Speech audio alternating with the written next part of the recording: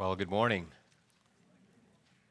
Thank you for singing loud. It is wonderful.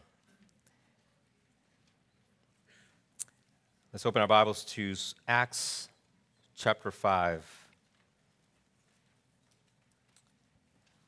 We're beginning a new chapter this morning, and we continue to press on in our study.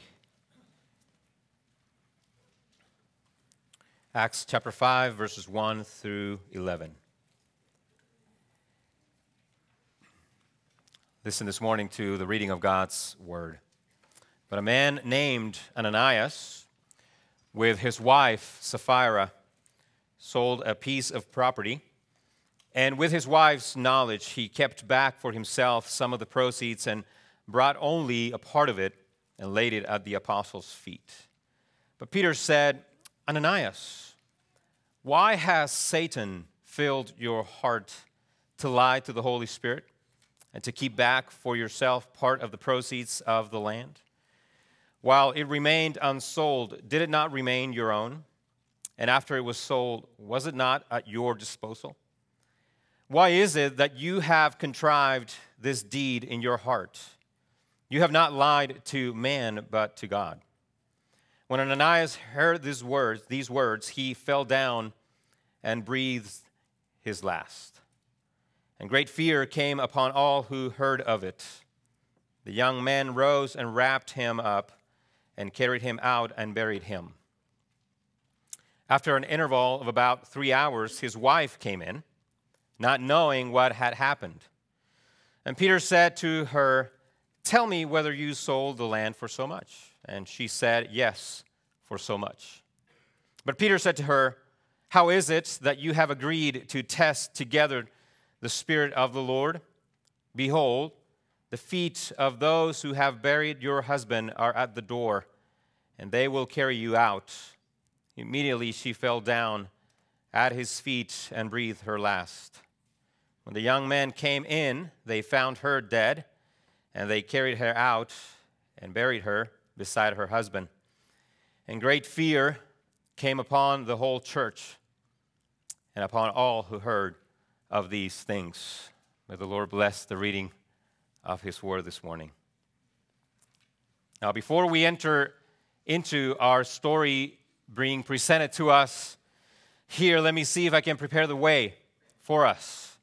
I want to set the theological stage, if you would. If someone pushed me, like really cornered me to explain everything that is happening in the world today, such as rampant immorality, corruption, the murder of infants, war, persecution and oppression of truth, etc., and capture all of it in one single word, I would take that word from Genesis 3:15. In that verse, God spoke to the serpent, who is Satan. And to Satan, God said, "I will put enmity between you and the woman, and between your offspring and her offspring." So what's the word that explains the fallenness of this world? Enmity. Enmity. The word enmity means hostility, hatred, or strife. Enmity is conflict fueled by hatred. Can you see enmity taking place in our world today? But notice also that this enmity is between offsprings, which can only mean that the enmity happens from generation to generation. It is ongoing. It also means that God has His people and Satan has his people. Later on in the history of redemption, the people of God were set apart from the people of Satan through Abraham and the covenant sign of circumcision. And while the other nations, the ones not set apart for and by God, did abominable things and walked in darkness, Israel was called to be holy and to walk in the light of God's written revelation. But as we know, the people of God had no easy time being holy. In fact, the people of Israel were prone to want to be like the other nations. The great sin of Israel is recorded for us in 1 Samuel chapter 8, where they asked for a human king so they could be like the other nations. They rejected the kingship of God and desired the kingship of man. But behind it all, behind the struggle to be holy, was Satan. Always tempting, always corrupting, always deceiving. Perhaps the best summary of Satan's exclusive purpose is found in 1 Chronicles chapter 21, verse 1, where we read, "Then Satan stood against Israel and incited David." Did you hear that? Then Satan stood against Israel. Satan's number one desire and purpose is to stand against, to oppose. And that, by the way, is what the name Satan means, adversary. He's the one who opposes. He's the one who is always standing against. But opposes who? Well, since Satan cannot thwart God's plans, he attacks God's people. And the enmity God decreed in Genesis chapter 3, verse 15, has gone on for thousands of years, and it's still going on. To the Thessalonians, Paul said in 1 Thessalonians 2:18, "We wanted to come to you, but Satan hindered us." To Timothy, Paul said in 1 Timothy 5:15, "For some have already strayed after Satan." And later on in the book of Acts, Paul will tell us that he was sent as an apostle to the Gentiles to open their eyes so that they may turn from darkness to light and from the power of Satan to God. Acts 26, verse 18. As you can see, the spiritual hostility begun in Genesis 3 is clearly a reality among us today. So in the back of our challenges and the fight for truth in the 21st century context is this ancient reality of enmity. It hasn't gone away. And this, my friends, explains the fierce nature of the battle. Now, with this in the back of our minds, we are ready now to think of Acts chapter 5, verses 1 through 11 within its proper context. I just have four main headings for you this morning: the story, the point, the doctrines, and the lessons. Let's go to the story. Here's the story. Satan tempted Ananias and Sapphira to act deceitfully by lying to the Spirit, thus incurring a severe punishment, which led to corporate fear. That is the summary of the story. Satan tempted Ananias and Sapphira to act deceitfully by lying to the Spirit, thus incurring a severe punishment, which led to corporate fear. Therefore, we must be clear that the story is not about money. I just needed to get that out of the way. The story is not about money. Rather, the story is about sin provoked by Satan, carried out by people. Once again, it is meant to present a historical picture of the enmity between Satan and God's people. What we have in front of us this morning is a story that shows the internal unity and generosity of the early church interrupted by temptation and sin. And there are a couple of things worth noticing at the outset. This is the first time Satan is mentioned by name in the book of Acts, which means Luke wanted us to see Satan's schemes in action.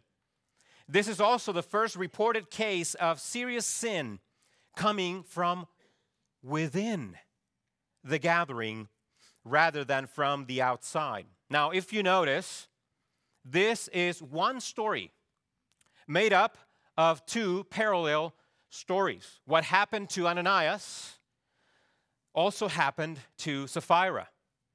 Taken as a whole, then, the story has four main sections. The first section is Luke's explanation of their sin, namely secret greediness, verses 1 and 2.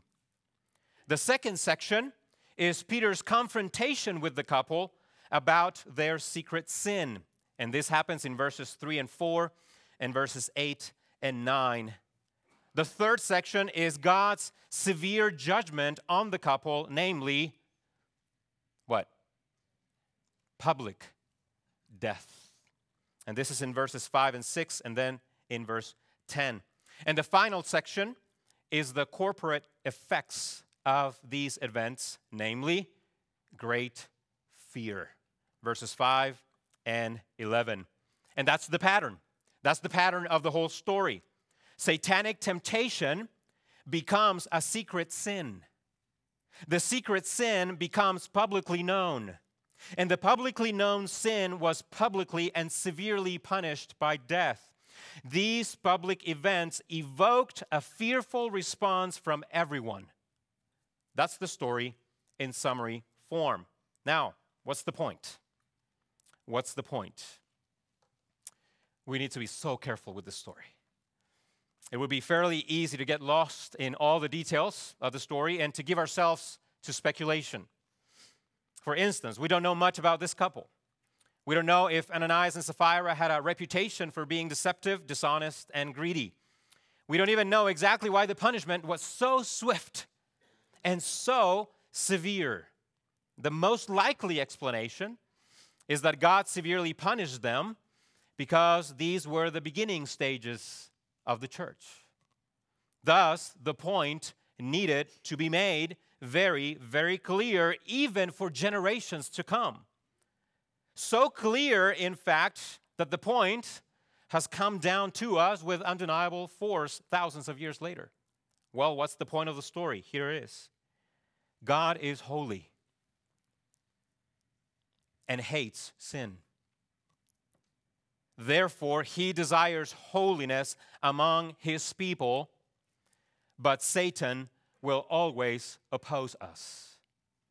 I want to repeat the point. God is holy and hates sin. Therefore, he desires holiness among his people, but Satan will always oppose us. That is the point of the passage. Acts 5, 1 through 11 is an illustration of how the holiness of God relates to the holiness of God's people and why it matters. And why it matters that you and I walk in holiness. Therefore, it would be appropriate to think of Acts chapter 5, verses 1 through 11 as our Isaiah 6 moment. This is our Isaiah 6 experience. In Isaiah chapter 6, prophet Isaiah saw the Lord in his glory and majesty, and around the throne were angelic beings singing, "Holy, holy, holy is the Lord of hosts. The whole earth is full of his glory." Having witnessed the glorious sight of the majesty of God, Isaiah then reaches the following conclusion. You know the conclusion, right? Woe is me. For I am lost. For I am a man of unclean lips, and I dwell in the midst of a people of unclean lips. For my eyes have seen the King, the Lord of hosts. Clearly, the holiness of God had a deep impact upon Isaiah. But I will return to that at the conclusion of our time. At this point, I would like to take a few moments to consider some of the doctrines we see revealed in these verses. And by doctrines, I mean to ask this question: what does our passage teach us about specific topics of great importance to us? In your notes, I have included a series of doctrines that I wanted us to think about together. Consider the first doctrine, Christology. What is Christology? The study, I hear a lot of murmuring. Christ is the study of Christ, the doctrine of Christ. So the question we're asking is, what does this passage teach us about Christ? Well, here's the lesson. Christ is the head of the church, and he rules by the Holy Spirit. Christ is the head of the church, and he rules by the Holy Spirit. When Peter confronted Sapphira in verse 9, he asked her, "How is it that you have agreed to test the Spirit of whom?" The Spirit of the Lord. That is an incredibly important statement. The invisible Holy Spirit is not just any spirit. He is the Spirit of the Lord. And in the New Testament, almost always, the name Lord refers to Jesus. It should always be in the front of our minds the truth that Jesus ascended, but he has not left us alone, and that the church is not a headless body. This is, in fact, a tremendously weighty matter. For verse 9 teaches us that our actions and our decisions are always done before the Lord, Christ Jesus. It teaches us that we can never detach what we do from who we are. And we are subjects of the King. The physical absence of Jesus from us only means that he is spiritually present in us and among us by his Holy Spirit, whom we cannot see. Moreover, brothers and sisters, our accountability is to the Lord, because as Christians, we are in union with Christ by the Spirit. Brothers and sisters, we have a Lord, and our actions are always done under his lordship. Always. The second doctrine that I want to point out is pneumatology. What is pneumatology? The doctrine of the Holy Spirit. The doctrine of the Holy Spirit. Pneuma is the Greek word for spirit. What does this passage teach us about the Holy Spirit? The Holy Spirit is a divine person. The Holy Spirit is a divine person. In verses 3, 4, and 9, Peter charges both Ananias and Sapphira with lying and testing the Holy Spirit respectively. And the point is made.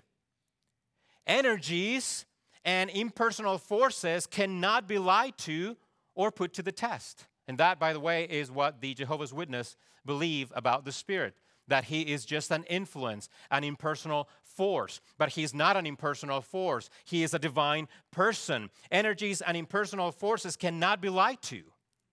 Clearly, then, the Apostle Peter believed the Holy Spirit to be a person, not an impersonal energy simply floating around somewhere.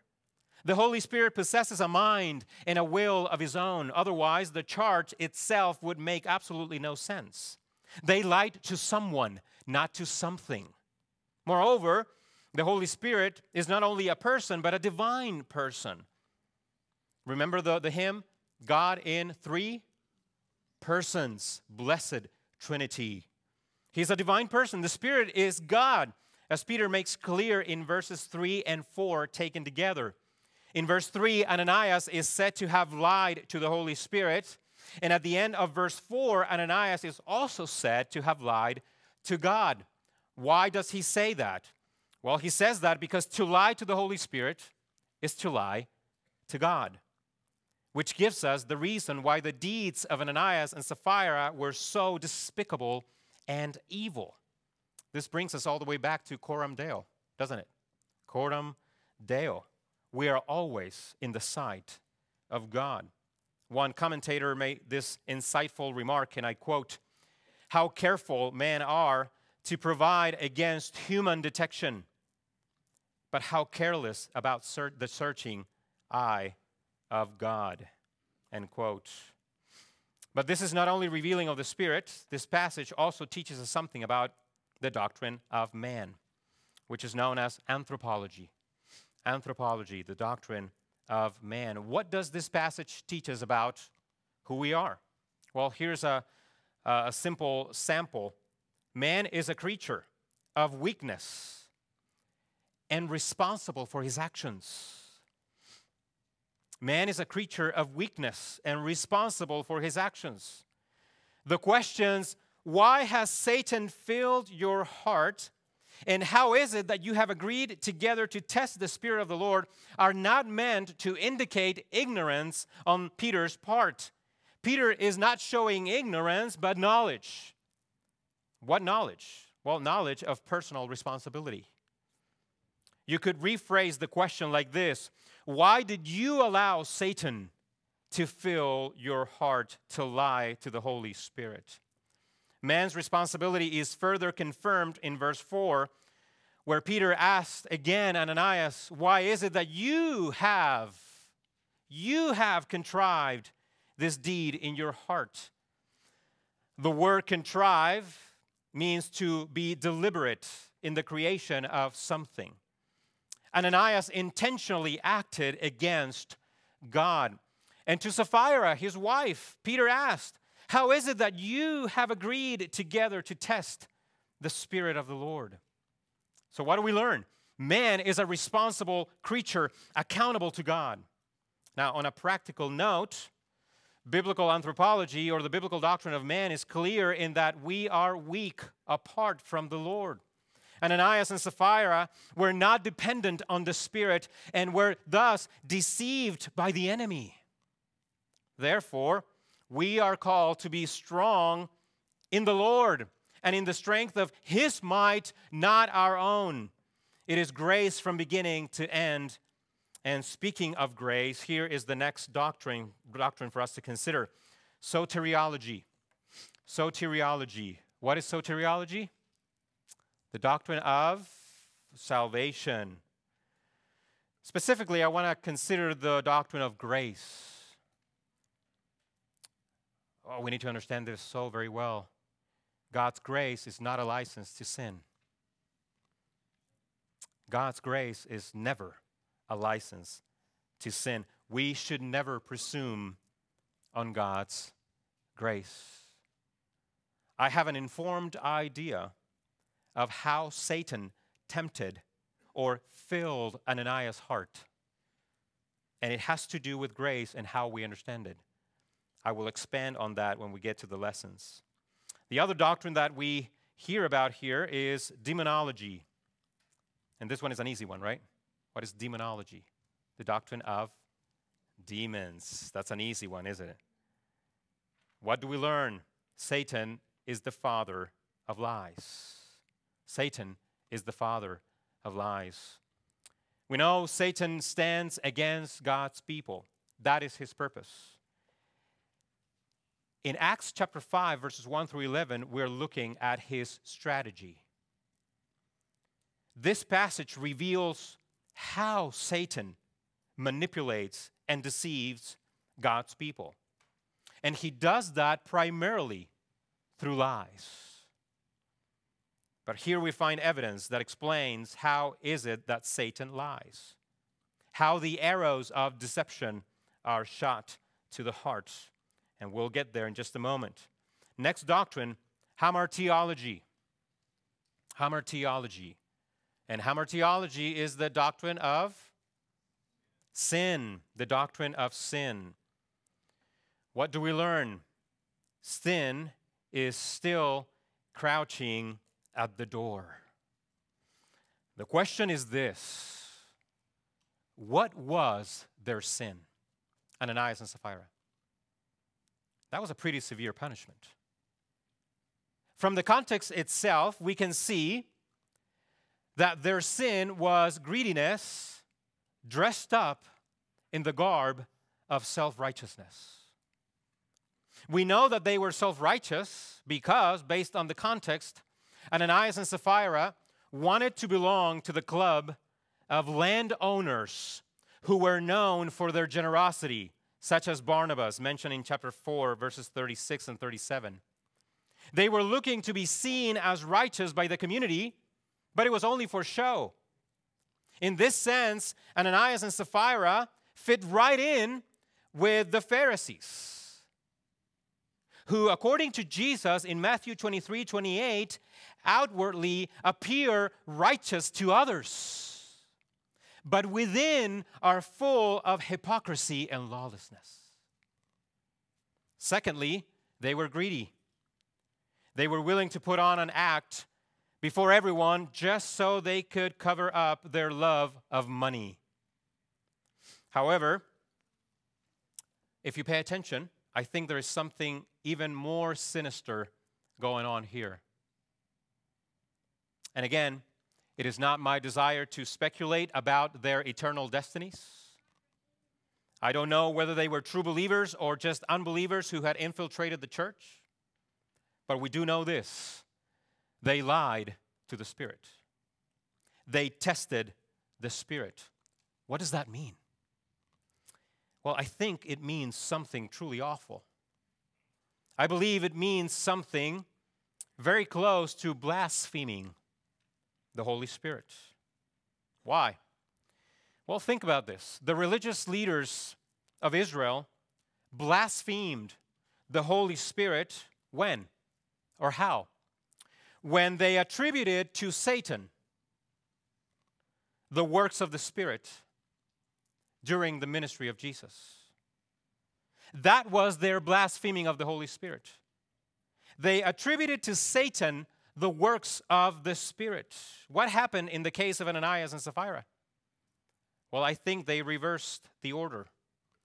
They wanted to attribute to the Spirit that which was inspired by Satan. This is not just a simple lie. What they were trying to say is this: look at what the Spirit is doing through us, when in reality, what they were doing was the product of satanic deception. Beware, my brother and sister, of the deceitfulness of sin. Consider with me the very appropriate description given by Paul, which could very well be a description of Ananias and Sapphira. In 2 Timothy chapter 3, verses 2 through 5, we read, among many things, these words from Paul: people will be lovers of self, lovers of money, having the appearance of godliness, but denying its power. Avoid such people. The deceitfulness of sin is this: sin can even disguise itself as something good and godly, when in reality it is deception and evil. Ananias and Sapphira appeared godly, but in reality they were deceivers. And this connects to our next doctrine, ecclesiology. Ecclesiology, the doctrine of the church. The doctrine of the church. I really need you to pay attention to the following words. The biggest danger for the church normally comes from within. The biggest danger for the church normally comes from within. Satan knows that the most effective strategy to cause the greatest amount of damage is to do it from inside rather than the outside. Hence, the warning given to Christians in the book of Hebrews. I'm going to ask you to turn to the book of Hebrews, chapter 3. This is a very important warning for us. Hebrews chapter 3, verses 7 through 13. Hebrews 3, verses 7 through 13. Listen to these words. Therefore, as the Holy Spirit says, today, if you hear His voice, do not harden your hearts as in the rebellion on the day of testing in the wilderness, where your fathers put me to the test and saw my works for 40 years. Therefore, I was provoked with that generation and said, they always go astray in their heart. They have not known my ways. As I swore in my wrath, they shall not enter my rest. Verse 12. Take care, brothers. This is talking to us. Take care, brothers, lest there be in any of you an evil and unbelieving heart, leading you to fall away from the living God. Verse 13. But exhort one another every day, as long as it is called day or today, that none of you may be hardened by the deceitfulness of sin. Go back to Acts. Brothers and sisters, these are very dangerous times. And you must guard your own heart, not only for your own sake, but also for the sake of the spiritual unity and the spiritual well-being of those that you and I consider our brothers and sisters in the faith. You need me to be diligent and to keep my own heart with all vigilance, as Proverbs 4:23 says. But I need that from you as well. Too many in our day have fallen prey to things such as Christian deconstructionism, which is, as the word entails, means to tear your faith down little by little. Why is that a particular temptation today and a serious danger to the church? It is a temptation because the more the world around us grows cold and hostile toward biblical truth, the more pressure you and I will feel to abandon those doctrines or those truths that seem inconvenient or less popular. And it doesn't take too many members to start questioning biblical truth before the church finds itself in deep pain. A healthy church begins with healthy individuals who are keeping their own hearts in check, unlike Ananias and Sapphira. So my prayer is that the Lord will keep us from the dangers and the deceitfulness of sin, which is very much alive today. So let's go into the lessons this morning. We have looked at some of the doctrines. Let's consider some of the lessons, some of the practical lessons we can take home and consider. So the big question is this: how in the world do we apply this passage to us this morning? To an extent, we have already been applying this passage, but I want to be a bit more specific. Now, can you see the dangers in the application of this passage? I can see several dangers when it comes to applying this passage to our modern context. I can see the prosperity gospel preacher using this to threaten people into giving all they have.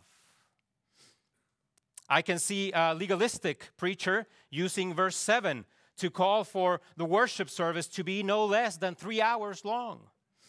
It is biblical, right? It is biblical. I could use more time for preaching. I can see the manipulative preaching, calling people to the front in every service and asking, so how much have you given today? And don't lie to me, or else. Now, thankfully, none of those will be a part of our application today. Rather, I will seek to give you lessons that flow out naturally from the passage, and they are universal. Here's the first lesson we learn from this passage.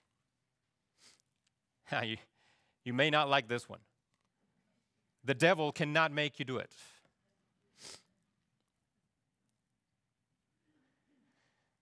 That's a popular one, right? The devil made me do it. Not really.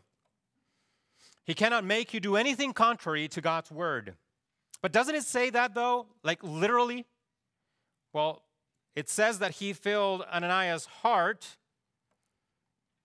but Ananias died for it. The devil filled his heart, but Ananias was held responsible for his actions. Satan tempted, but Ananias lied.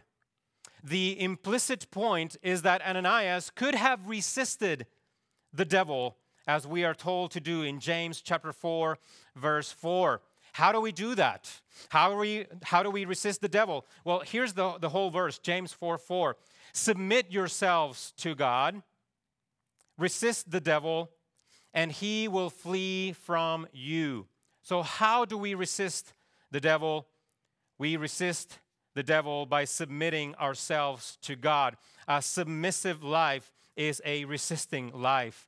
Brothers and sisters, we are responsible for our actions and our reactions. At no point can any Christian ever say, the devil made me do it. At no point. Now, having said that, here's the next lesson. Satan is at war with the church. Satan is at war with the church. Whether you want it or not, whether you are aware of it or not, we are at war. We must be mindful of the fact that the church of the Lord Jesus Christ does have an enemy. And he is powerful, he is cunning, never sleeping, and always seeking to destroy, especially the church of the living God. Paul said in Ephesians chapter 6, verse 10, that we wrestle against spiritual forces of evil. In that verse, Paul issues a statement of fact, not a possibility. The first requirement to fighting well is knowing that you have an enemy. If you don't know that, you will let your guard down, and either you won't fight or you will fight the wrong enemy. Satan is at war with us. He is at war with you. But now we must ask, what is Satan's primary methodology? How does he attack? Here's the third lesson.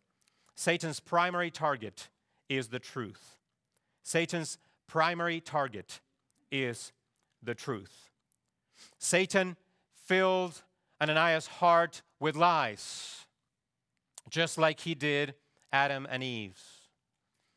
But here's an incredibly important lesson concerning Satan's war on truth, which we learn from Ananias and Sapphira. He has many schemes, but here's the one we see employed in Acts 1 through 11. Listen to this. Don't miss this. Satan wants to convince people that truth is inconsequential.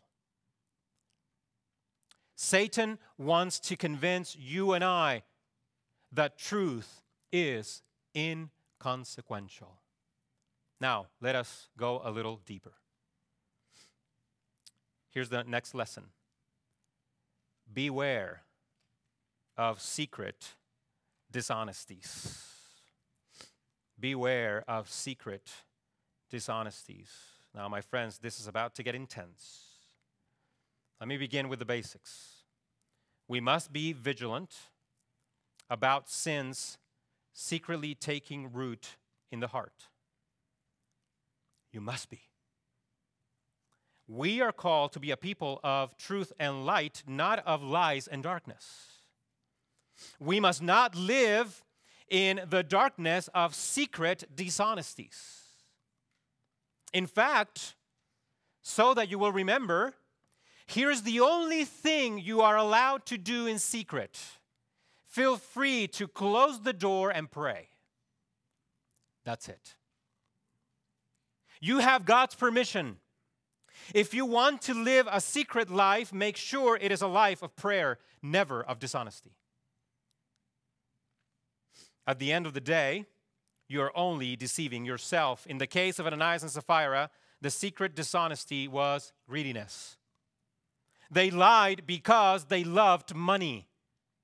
And in order to get what they wanted, in order to satisfy their greediness, they lied. Herein is Satan's strategy, and it is now fully exposed for us to see.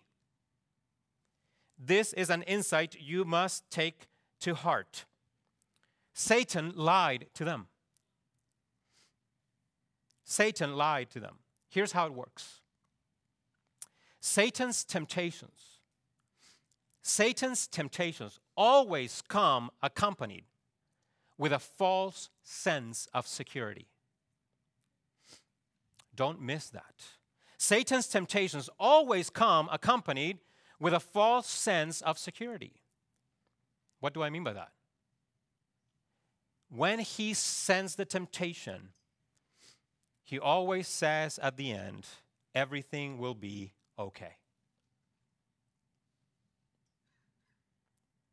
But when allowed to enter into our minds and not taken captive, those temptations, when acted upon, will inevitably bring destruction to your life.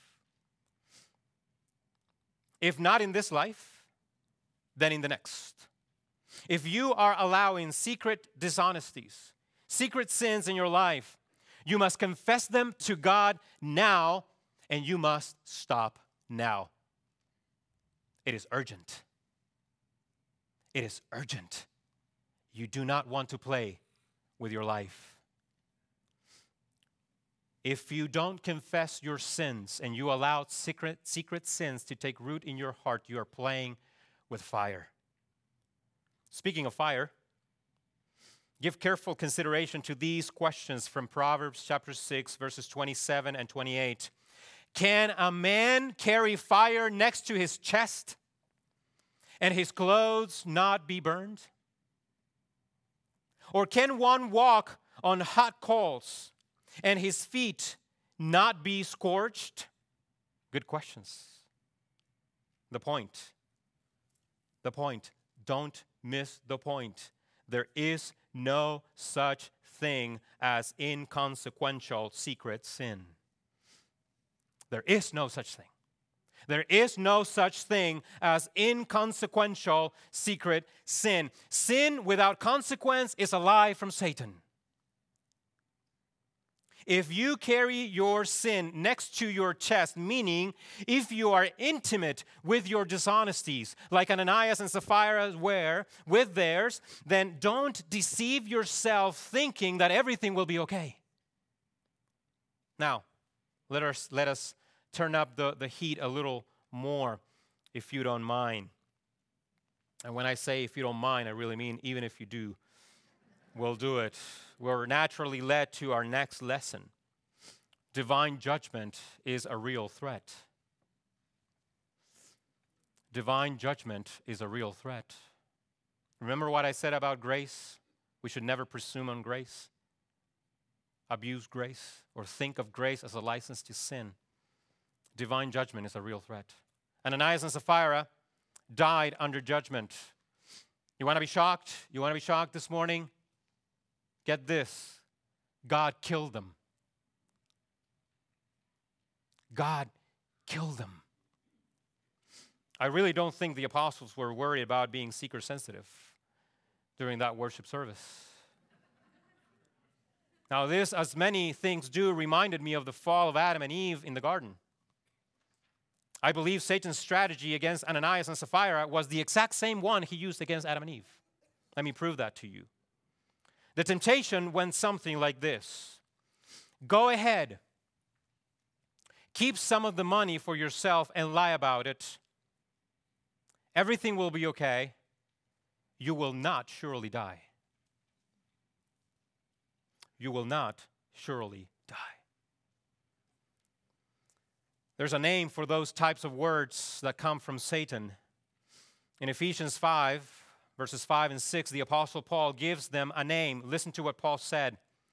For you may be sure of this, that everyone who is sexually immoral or impure or who is covetous, that is, an idolater, has no inheritance in the kingdom of God. Let no one deceive you with empty words, for because of these things the wrath of God comes upon the sons of disobedience. What is the name that Paul gives this kind of temptation that says everything will be okay? Empty words. Empty words. Empty words are those words that lead you to believe that both truth and sin are inconsequential. The type of words that will seek to convince you that unrepentant sin does not lead to wrath and judgment and destruction. Beware, brothers and sisters, beware of empty words that seek to minimize the consequences of sin and make light of God's truth. They are empty words. So rather than listening to empty words, we must heed the next and final lesson. Fear can be a proper response. If the story of Ananias and Sapphira gives you the spiritual chills, good, because it should. These truths are meant to cause great fear to fall on all of us. But we're not speaking about sinful fear. Rather, this is the type of fear that promotes holiness among God's people. And it causes us to think about the seriousness of confessing with our mouth that God is our God, for He is not to be trifled with. It is not a minor or a little thing to walk in hypocrisy. There is true danger. As I said toward the beginning, let the story of Ananias and Sapphira be a type of Isaiah 6 experience for us. And that is precisely where I want to finish. Let us turn in our Bibles to Isaiah chapter 6, and we will be done. Isaiah 6 is the calling of Isaiah. And as God calls him into the prophetic ministry, we read these words, Isaiah chapter 6, verses 1 through 7. In the year that King Uzziah died, I saw the Lord sitting upon a throne high and lifted up, and the train of his robe filled the temple. Above him stood seraphim. Each had 6 wings. With 2 he covered his face, with 2 he covered his feet, and with 2 he flew. And one called to another and said, Holy, holy, holy is the Lord of hosts. The whole earth is full of his glory. And the foundations of the threshold shook at the voice of him who called, and the house was filled with smoke. And I said, Woe is me, for I am lost, for I am a man of unclean lips, and I dwell in the midst of a people of unclean lips. For my eyes have seen the King, the Lord of hosts. Verse 6. Then one of the seraphim flew to me, having in his hand a burning coal that he had taken with tongs from the altar. And he touched my mouth and said, Behold, this has touched your lips. Your guilt is taken away, and your sin atoned for. On that day, Isaiah was both afraid because of the reality of his sin and the holiness of God, but he was also forgiven because of God's goodness and grace. The Lord still is a consuming fire, and we must come to him with reverence and awe. But all the while we must remember that in Christ Jesus we have our refuge from the wrath, and that in Christ we have been reconciled to God. Jesus came, lived, died, and rose again, not so that we might be free to sin, but so that we might be free from sin.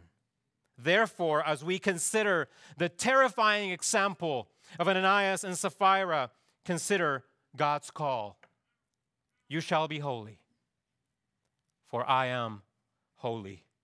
And because of Jesus and by faith in him, brothers and sisters, let us heed that call today. For our Lord is a consuming fire. Let us pray. Father, we thank you for this reminder. Help us to be faithful to you by the work of your Spirit. Help us to consider the Lord Jesus Christ, the one who took upon himself the wrath to come. And help us to find in him and upon the cross our refuge. And so we look to Christ, the one who died for us. And I pray, Lord, for any unrepentant sin that might be taking place among us. Father, lead your people to repentance. Lead us to the cross. And I pray for the work of the Spirit among us and in us. May he do what only he can do, and that is to transform lives. And we pray all these things in the name of Jesus, your Son. Amen.